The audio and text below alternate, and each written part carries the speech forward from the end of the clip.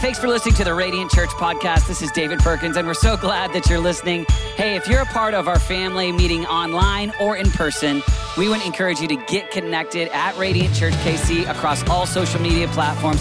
God is doing something incredible in Kansas City, and we love connecting with you, whether it's through our app or even through all the content available on our YouTube page. Hey, our prayer is that God uses this message to change your life and that you could become a dynamic disciple of Jesus. Thanks for listening. Enjoy this message. Amen. Hey, it's great to see all of you today. Yeah, if you love Jesus, say I do. If you're glad you're here, say I am. Hey, I loved the worship team this morning. Didn't they do a great job? I thought they were amazing. I do want to encourage you, those of you that have thought about jumping on the worship team, but you think you have to bench press 400 pounds to be accepted to be on this team. It's not true. I do feel like we have so many weightlifters up here. I was a little bit intimidated. Caleb's over here like, build your church, build your church. Then you got the Groupman brothers back here. Anyway, so Josh, just want you to know you can look like me and be on the worship team if you want to. So if any of you are as insecure as I am. So, hey, we're in this series here on Nehemiah, and we're going to continue that today. We're in week 4 of that series on Nehemiah. But before we go there, you can open your Bibles to Nehemiah chapter 6. I have a pretty exciting announcement today. Drum roll, boom, boom, boom, boom, boom. Very excited about. Thank you. Yeah. Listen, when we talk about this miracle building, let me just make sure that you're all aware of that, why we call it a miracle. First of all, it's 84,000 square feet. It's at 135th and Quivira. So as we were doing research, that location at that size is incredible. And we were able to buy it for $4.5 million, but it was appraised at $5.7 million, so that's a good start. And then it would cost $18 million to build it, all right? So that's pretty amazing. Let's give God a shout out for that we did get that building, yeah. And today is the final day of our 21 days of prayers. We've been praying about giving today towards renovation of the space, as well as pledging over the next 24 months on asking God what he might invite us to do in order to renovate the building. And let me take you on a journey. Here's the original plan. The original plan was that we would be in this space, that we were unable to do our church services and everything that we needed to do in that space until we had renovated it. And so we began with that idea, that plan, and over the course of these recent months, it's been a slower pace of getting into it than we expected. And so that was one surprise. And then we had a second surprise on December 3rd. This space was not available to us. And so we decided to do on-site Sunday, thinking that it would be very difficult, but to our sovereign surprise, guys, it was phenomenal. And so it went extremely well. And so now we have a better plan. On Wednesday night, the trustee board met together, and the trustee board voted unanimously that we should move into that building as soon as possible, everybody. Yeah. So let me give a quick update on what that looks like for us. So you could basically think of it this way, that this space for us has been, our original plan was that we were gonna take today and then the next, who knows how long, to renovate that space and basically carry the cost of this rental as well as that building at the same time. But as you know, if you were to have 2 different houses, that would be, if you had a rental house and another house, that's challenging. And that's challenging for us as a church. So this enables us to leave this space and just be in that one space. So there's a whole lot of financial benefits. Another benefit, in addition to finance, it'll save us at a minimum of $37,000 a month, which is really big. Second, we have an incredible dream team. They've been setting up portably for 7 years, everybody. But yeah, let's give it up for them.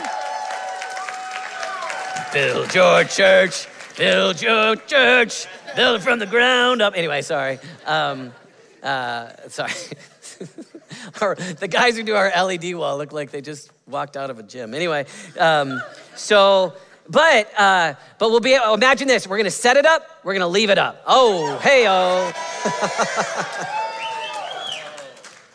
So that'll be amazing. Plus, obviously, we'll be able to have our space throughout the week. We on On-Site Sunday, we did not set up our kids' space, but we will set up. We'll do Radiant Kids even better. Actually, we will have permanent walls for Radiant Kids, even in the next few months whenever we move in. So that's not our final permanent walls, but that is nonetheless curtains instead of walls instead of curtains for your toddlers not to run away. And all of the Radiant Kids workers said amen, all right? And see, there's some problems you don't even know about, but we know about. And so anyway, very exciting. And so anyway, I want to just invite you. What that looks like is that we will renovate at the speed of your generosity. So we're going to give today and over the next 24 months, and every dollar that you pledge and give, we will use towards renovation. However, this enables us to right now not take out a second loan so that it can open up more finances for ministry. And everybody said amen. Amen. All right. And so now what it does mean is that you must get your inner Chip and Joanna Gaines on, because this is going to be a fixer-upper, all right? This is moving into our new house. It does mean that it will not all be renovated on day one. But hey, everybody, if you can do tater tots smell in a cafetorium, hey, we can do a gymnasium for a season, right? Can you do that? You okay with that? All right. Some of you are okay with that. Some of you are like, nah, I need 5 stars, baby. I'm a 5-star person. Just raise your hand. Are you with me? You're okay? You're good. Okay, good. Okay, great. Good. Well, I just want to thank you. I think that moving in sooner, lower cost, and then renovating as we go.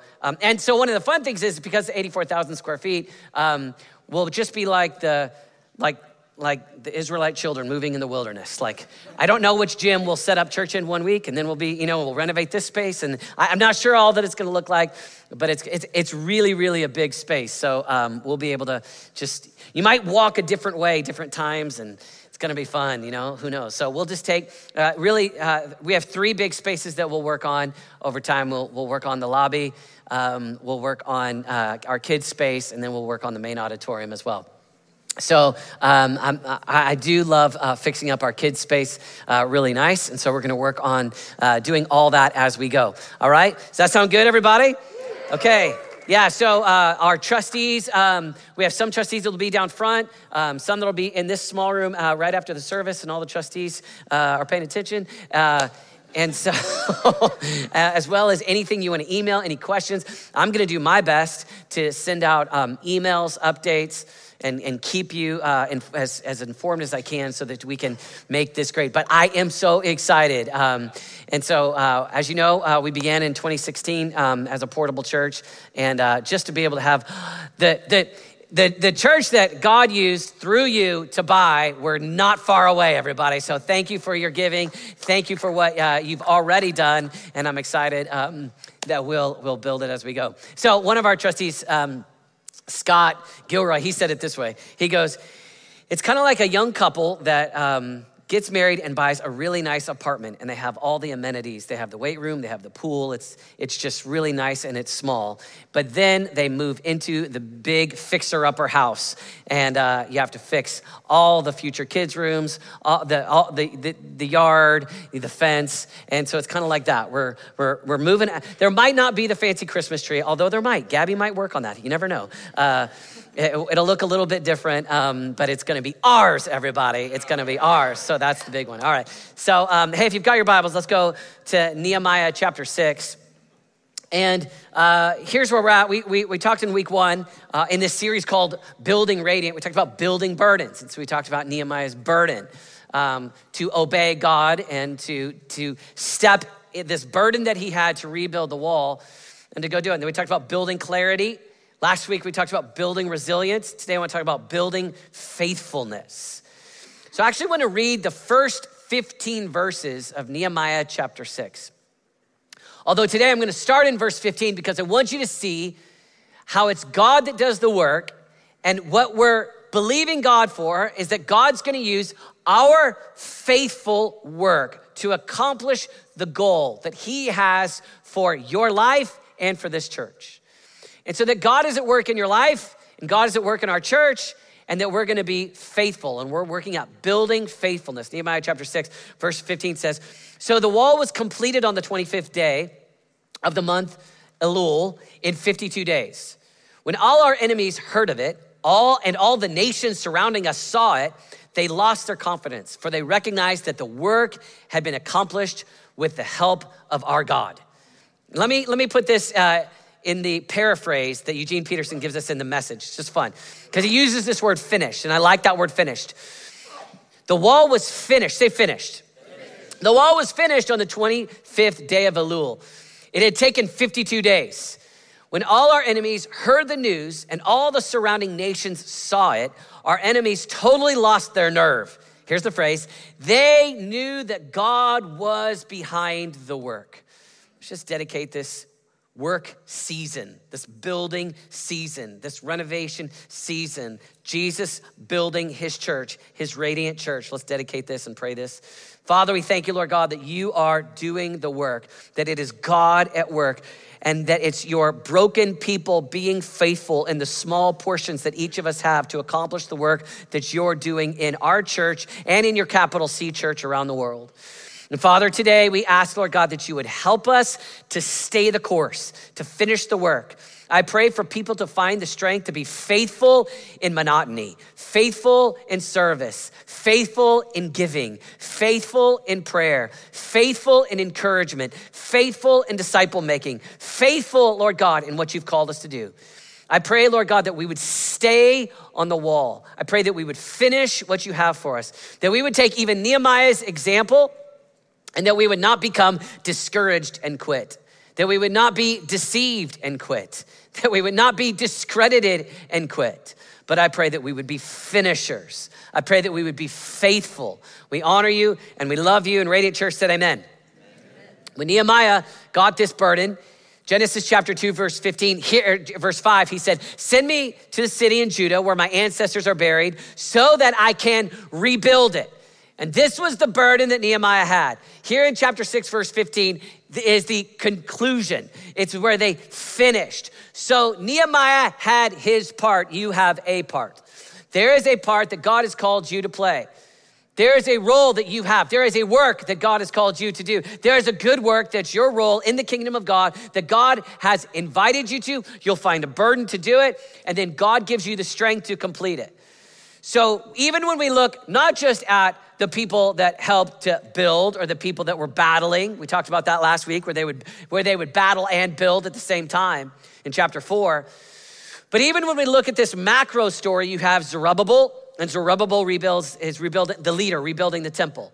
Ezra is rebuilding the community. And Nehemiah had a big role of leading the charge to rebuild the walls of Jerusalem. And all of us have a work that God has called us to do, to be faithful in the work.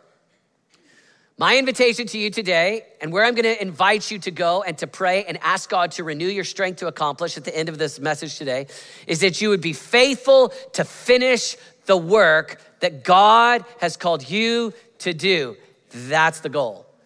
That you would be faithful, that you would not step off. We're gonna use the metaphor of the wall in Jerusalem, that you would not step off the wall, that you would finish the work that God has for you. Actually, we find Jesus in John chapter 17. It's called the high priestly prayer. And Jesus is about to embrace the cross. And he says a phrase. He says, Father, I have finished the work that you called me to do. That's the phrase. Imagine that prayer coming out of your lips at an end of a season, at an end of a day, at the end of a week, at the end of a year, at the end of a decade, at the end of your life. I have finished the work that you've called me to do. There's actually great joy and great delight in finishing the work that God has called you to do, in doing the work that God has called you to do, rather than allowing any lie, any trick, any scheme, any plan of the enemy to get you to stop doing the good work that God has for you. So in Nehemiah chapter 6, we actually see Nehemiah's enemies trying to get him to come down off the wall. So Nehemiah is up on the wall. He's doing a great work, and he actually has enemies that are crying out to him, speaking to him, and they're trying to get him to stop building the wall. They're speaking to him and they're trying to get him to stop doing the work that he had the burden to do. God's given you a burden. There's a burden that you can't shake. There is a role that you play in the kingdom of God, helping to build the church that Jesus has started. You're not a big deal, but you are his deal. He's called you to something, and even if you're not celebrated by being applauded by all the people that you want, even if it doesn't seem like you have the kind of emotional enthusiasm about the work that you're called to do, when you are faithful in hiddenness, faithful and consistent, God uses his weak, broken people to accomplish his will, what he wants to do. And here's what I want you to see in Nehemiah 6. I want you to be able to identify with Nehemiah. And in the same way that Nehemiah's enemies are accusing him or trying to get him to stop the work, the enemy is trying to get you to stop the work that he has on your life. So if you're able to say, here's the spiritual gifts that God has given me, here's the burden that God has given me, and I know when I do this thing, you could speak it, you can even think of it right now. Hey, I can't do everything, but I do this thing. This is the work. This is what God's called me to do. Just like the enemies were trying to get Nehemiah to step off the wall, your enemy, Satan, who prowls around like a roaring lion, seeking whom he may devour, is trying to get you to just stop the work, to just get on a different cause. And so look at Nehemiah chapter 6. We're going to read a lot of Bible here. This is the New American Standard, so it's a little harder to read, but we're going to actually go there today because I love some of the language in the NAS this week. Now, when it was reported to Sanballat, Tobiah, and Geshem, the Arab, and to the rest of our enemies that I had rebuilt the wall, that no breach remained in it, although at that time I had not set up the doors and the gates, then Sanballat and Geshem sent a message to me saying, come, let us meet together at Shepharim in the plain of Ono. But they were work on that, but they were planning to harm me. So I sent messengers to them saying, I am doing a great work and I cannot come down. I am doing a great work and I cannot come down. Why should the work stop while I leave it and come down to you?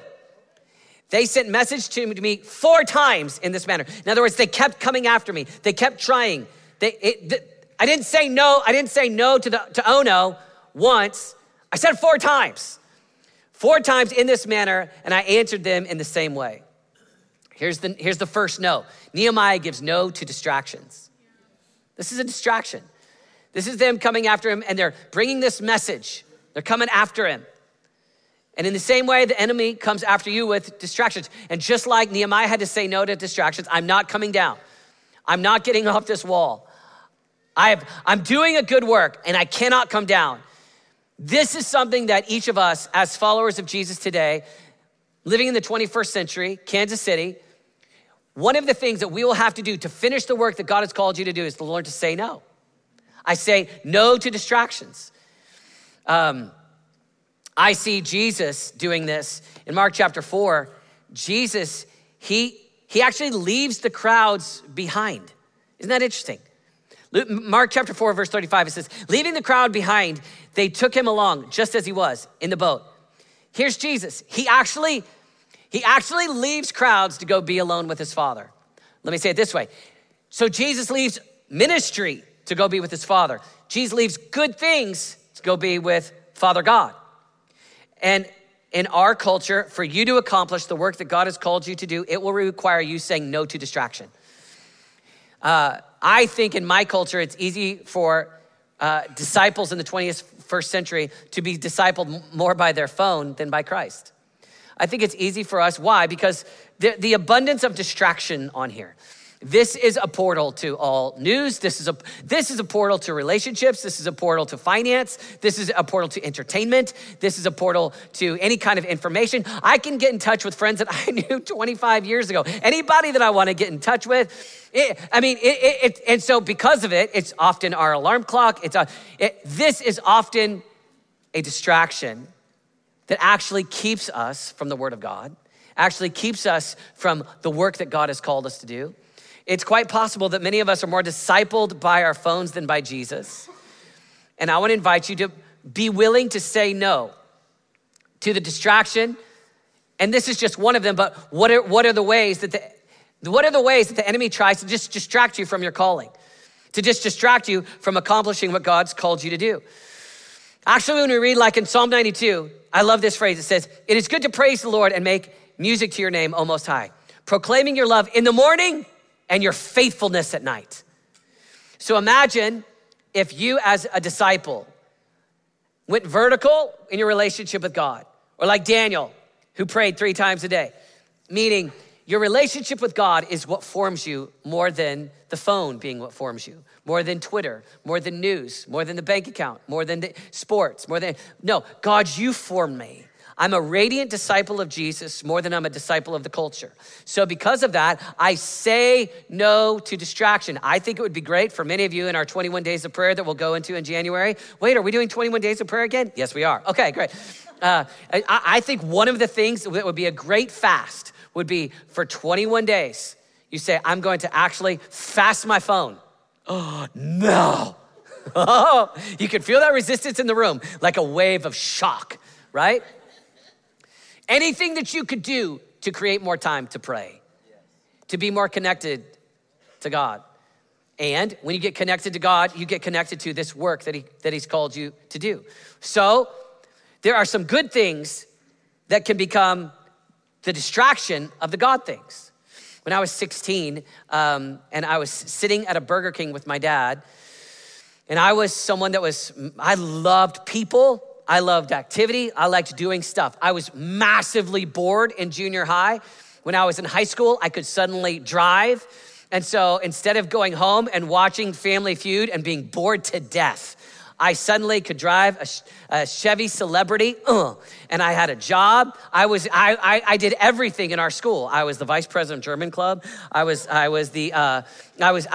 working in our youth group. I was leading a small group in our youth group. I started preaching when I was in high school. I started driving across town. I actually went to other schools' performances. I went to other schools' football and basketball games. I had friends all over. I was just active, going, and I was proud of it. And I thought that I would tell my dad, hey, listen to all that I'm doing. I'm no longer just sitting at home watching TV, right? I would sneak into my parents' room. They had one of the TVs that was like, where you turned it, like that's old school, baby. Like they didn't even have a remote. You turn it like that. And I was wasting time in junior high. But in high school, I suddenly filled up all my time with all of these good things. I was not a prodigal. I was doing all these good things all over town. I was leading even like our little group. I went to a big high school and I was leading us down to it's called the Jesus House in Oklahoma City. And so we would feed the poor down there. I was very excited about that. I was leading a group called Bionic, called Believe It or Not, I Care. I mean, I was in National Honor Society. I mean, I was Barnaby and Hello Dolly, what's up? You know, like I was just go.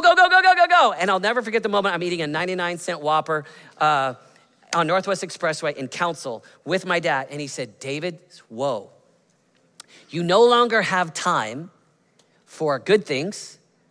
As a disciple of Jesus, you only have time for God things. What are the things that God has called you to do? The best thing that you could do is get the distractions out so that you can be full capacity for what Jesus has called you to do. Now, that was like revelatory for me at 16 with a Whopper in my mouth. And now I'm bringing that to you. Like, what are the things? Because the enemy, one of the ways that the enemy will try to take us out is just get you so distracted. Just get you you're just involved in so many things. When I lived in Colorado Springs and I was a youth pastor, had this incredible guy that came to our church, and he invited my family over for dinner. And we got to his house, and he and his wife, it was incredible. Like, it was amazing. I think to this day, it's the nicest house I've ever seen.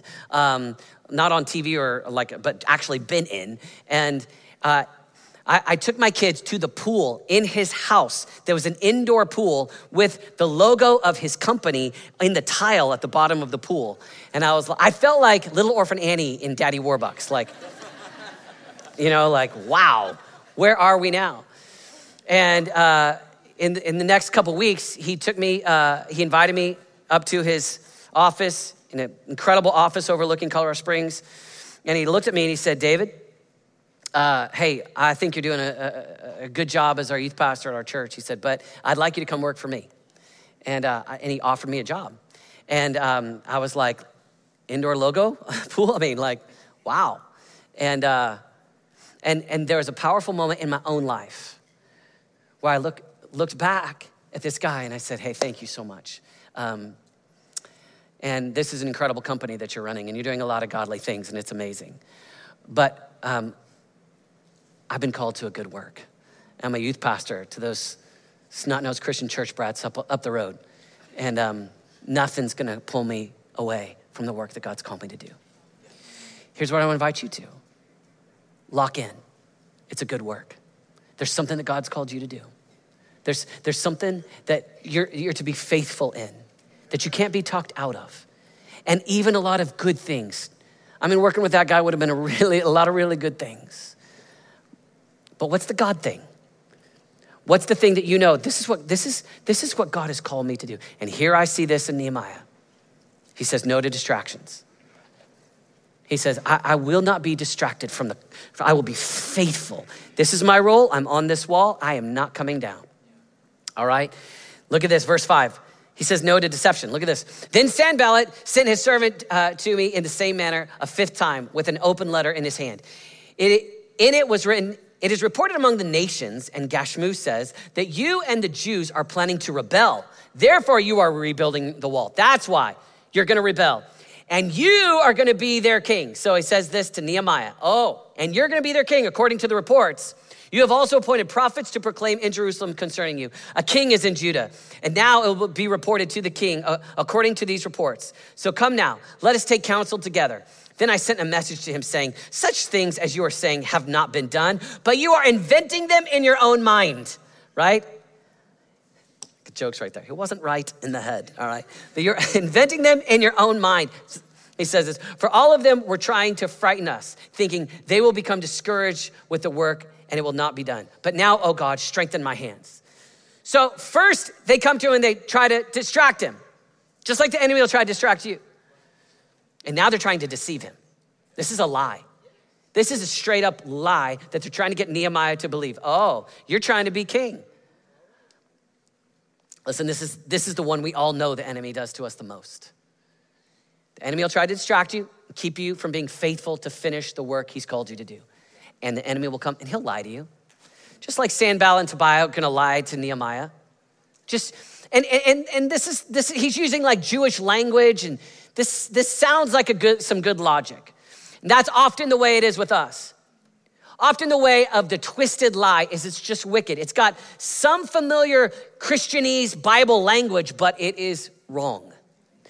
Actually, when the devil came to tempt Jesus in Matthew chapter 4, he quoted scripture to Jesus, to which Jesus replies, it is written, it is written, it is written. So Jesus uses the word of God to fight back against the devil. You know my favorite term, A.W. Tozer. He says, I talk back to the devil. At Radiant, we're all committed to talking back to the devil. How do you talk back to the devil? You have the word of God alive in you enough that you can know the word of God, that when something's twisted coming at you, you're able to speak back what the word of God says. And you know what the Bible says and you're clear. So here, Nehemiah, he speaks back truth. Nehemiah doesn't believe the lie. And then let's go on to this next one, verse 10. When I entered the house of Shemaiah, the son of Delaiah, son of Mephitabel, who was confined at home, he said, let us meet together in the house of God within the temple, and let us close the doors of the temple, for they are coming to kill you. And they are coming to kill you at night. But I said, should a man like me flee? And could one such as I go into the temple to save his life? I will not go in. And then I perceived that surely God had not sent them, but he uttered his prophecy against me because Tobiah and Sanballat had hired him. He was hired for this reason, that I might become frightened and act accordingly and sin, so that they might have an evil report in order that they could reproach me. Remember, oh my God, Tobiah and Sanballat, according to these works of theirs, and also Noadiah, the prophetess, and the rest of the prophets who were trying to frighten me. So only the priests are allowed to go into the temple. And now here they say, let's make a plan for you to go into the temple, and they want to disqualify him. This is one of the ways that the enemy will try to get you to come down and not finish the work, is to break the law of God. Just to not have integrity, to not be honorable, to disqualification. And you hear he keeps his integrity. Nehemiah sees it. He stays on the wall. He continues to finish this work. I love the way that Keith Green used to say this phrase, no compromise. No empty words, no white lies, no token prayers, no compromise. And I would like that to get deep into your heart, no compromise. So when nobody else is looking, no compromise. So though I could get away with this little white lie, no compromise. So I'm by myself, and when I could sin in this way, or when you're traveling, or when you are reading a document, or your taxes, or here's what you want inside your heart, so that nothing can disqualify you. I will walk in purity and godliness and righteousness. I will not break the law of God. I will not be disqualified. I will walk in integrity, no compromise. And then we get to this verse 15, and this is where we started. The wall was finished on the 25th day of Elul. It had taken 52 days. When all our enemies heard the news and all the surrounding nations saw it, our enemies totally lost their nerve. They knew that God was behind this work. When you think about your own life and you finishing the work of God that God's called you to do, even if it's at your funeral and you see something supernatural where somebody walked with God and finished a good work, people at your funeral will say, wow, God was with that person. That was a good work. At Radiant Church, as we go through season after season, where all of us take our part on the wall, being faithful with what God has called us to do, they'll say, at the end of a year, even at December 31st, we'll do what we always do, like the year in review, right? You wonder, where did David get year in review? We did it in high school. Everything I do is what I did in high school, all right? It's a slideshow. We did it in high school. It's amazing, all right? So we'll do it, and we'll go, look at all that God did. Look at the people being baptized. Look at the way that people gave their lives to Jesus. Look what God did at Bold Conference. Look at 21 Days of Prayer. Look at God building his church. This is Jesus building his church. What is it? It's God at work. So you would say, well, it's us at work. It's God at work through weak, broken people. Just got this little tiny role that you play on the wall. And God goes, I'll use my church. And I want to invite you to have locked in your heart, I'm going to finish the work that God has for me. I will not be distracted from the work that God has on my life. I am up on the wall and I'm doing a good work. I'm doing what Jesus has called me to do. So each one of us have a work. In fact, I would say that as a church, we have a work that God's called us to do, and we're not gonna get distracted. We are gonna continue to say, Jesus, you want lost people to be rescued, the prodigals to come home. And every Sunday, every service, we have invited people to give their lives to Christ. Every single week, without missing a week. Even in a blizzard in the first year where Alexa led us in worship on a Sunday. That has happened at Radiant, right? Still gave, hey, if you would like to make Jesus Lord of your life, people rescued. We are focused, and we're gonna make sure that people have the opportunity to be transformed by God as becoming disciples of Jesus, sitting not in a row, but in a circle, and ask questions in small groups, helping people be formed into the image of Christ. We will not be distracted from that. We won't be distracted from having a prayer meeting that is ablaze and alive. Don't you think it's amazing when I think about people being empowered by God? I think it's easy to do church in 21st century and just do attendance. But I love, Linda Ravenhill said that the Cinderella of the church is the prayer meeting. I believe that the Cinderella of this church is people gathering, seeking God, praying. And don't you think it's amazing that the first room that we had in our new building, the only one, just the way it worked out, the only one that we had access to was the prayer chapel. So before we ever did service there, we spent months crying out to God in prayer. Right. One of the things we always say at Radiant is that we're committed to pray first. And even the way that God made it work out is we're just praying. We'll always be helping people be empowered by the power of God, stepping into their spiritual gift so that then the language we use is to be radiant, to serve, to make disciples, to preach, to evangelize, to give, to love. to be what God has called us to be, to actually be the hands and feet of Jesus. Or the way that Jesus says in Matthew 5, that they might see your good deeds and praise your Father in heaven. That there's something radiant about our lives that they go, what's with you? And so the enemy will constantly tell you, hey, come on down, and try to distract you. Here's your response. I'm doing a good work. I cannot come down. Hey, deceive you. I'm doing a good work. I cannot come down. Honestly, try to disqualify you. No compromise. I'm doing a good work. I cannot come down. And every single one of us have work to do. And one of the lies of the enemy is to say, your work is too small. It's not applauded enough. It's not seen. It's not celebrated. You need to do a bigger work. Can I just invite you? Even if you take the role of Billy Graham on the wall, it's tiny compared to the work of Jesus Christ over a couple thousand years. Even pick the Christian that you think is the greatest, Carmen, Michael W. Smith, Steve Green, Mom. Oh, may all who come behind us find us faithful. Pick your person. All were just faithful to finish the work. Jesus' prayer, John 17, I finished the work. So you're faithful. Mike, you're faithful. This is my work. I help people be fed on Saturdays. This is the burden that I have. I'm not coming down.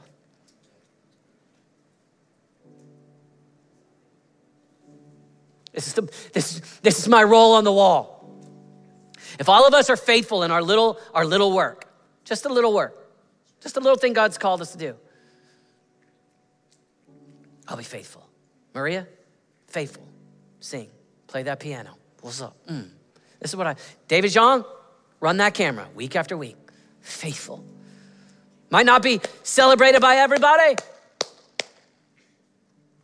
but I'm faithful. Jesus, you're building your church. I've got a role to play. I'm just faithful with the work. No lie of the enemy, no distraction of the enemy, no temptation of the enemy will cause me to get down off this wall. I will finish this work that you have for me to do. And I want to encourage you guys, God's called us to do a work. In addition to being a local church where we want to see people come to know Jesus, where we want to see people discipled, where we want to see people walk in the power of God, I think there's some other things that God's put on our church. I think we're called to help the hurting in Kansas City. In Kansas City, Serve Day, we just did that big offering. We're helping people who need housing. God has called us. We are going to be a church that makes a difference in teenagers across America. Like that's God's using his capital C church to do his work across the world. One of the things God's called us to do is we're gonna be faithful. And whether it's big or small, we're gonna be faithful. We're gonna be faithful to take the good news of the gospel to the darkest regions on the planet. I love a church in America where we've got all that we've got. We have Christian radio on Spotify. We got 1 million preachers on YouTube. We got Christian bumper stickers. We got preaching vegetables to our children. The abundance is incredible. And we will be a church that faithfully does the work of taking the gospel to people that have never heard. Unreached, pantete ethne, to people that have never heard. I love a teenager that's wrestling with all kinds of things and they've heard about Jesus their whole lives. But my heart breaks more for the teenager that's never heard, that's never once even gotten to hear. And so we might not do it perfectly, but we're gonna faithfully work to take the good news of the gospel. Dory, I'm discipling high school girls. I'm doing a good work. I cannot come down. And I wanna encourage you parents, this is just a bonus sermon within a sermon. I live in a culture that looks at parents and belittles the work that you're doing to do another another Sunday of Advent with your kids, another prayer time to sit with them and coach soccer games. And I live in a culture that tells you another dollar, another business trip, another adventure. And I just want to encourage you parents that have decided to forgo some of those things in order to intentionally invest in your children. You're doing a good work. Don't come down. Don't let any distraction, deception, disqualification keep you from the work that Jesus has for your life. And my prayer is that all of us would do our part, that Jesus would build his radiant church, and the good work that he has for us would continue. Will you bow your heads with me? Renata, if you want to come join me. We're going to take a moment. We'll invite our ushers to come forward. And we're going to take the next 3 minutes. This is a holy moment for us as a church. Where we're going to I want to invite you. You've been in 21 days of prayer. And we're believing God that he will provide again, as he always has, for this renovation. And again, we just want to encourage you. There's some of you that you're elated for this moment. God's put something on your heart to give. Run with that. There's no pressure at this. This is only for people that this is what you want to do. This is the burden that God's given you to pledge or to give today.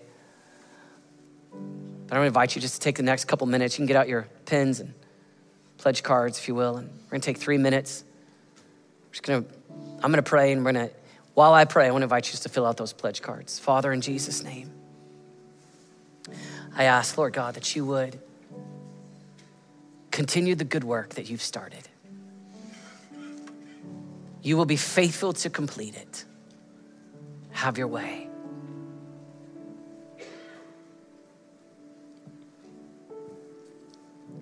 Father, we thank you so much, God, for the gift of this new building. God, we thank you, Lord, for 84,000 square feet in such an amazing location. God, it's just such a miracle. God, thank you.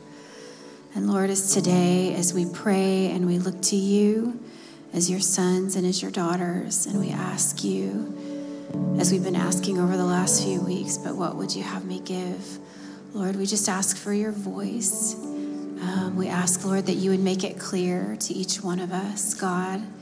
And Lord, we just ask that we would be willing just to say yes, God. We say yes to you today, to whatever you say, no more and no less, Lord, just whatever you say.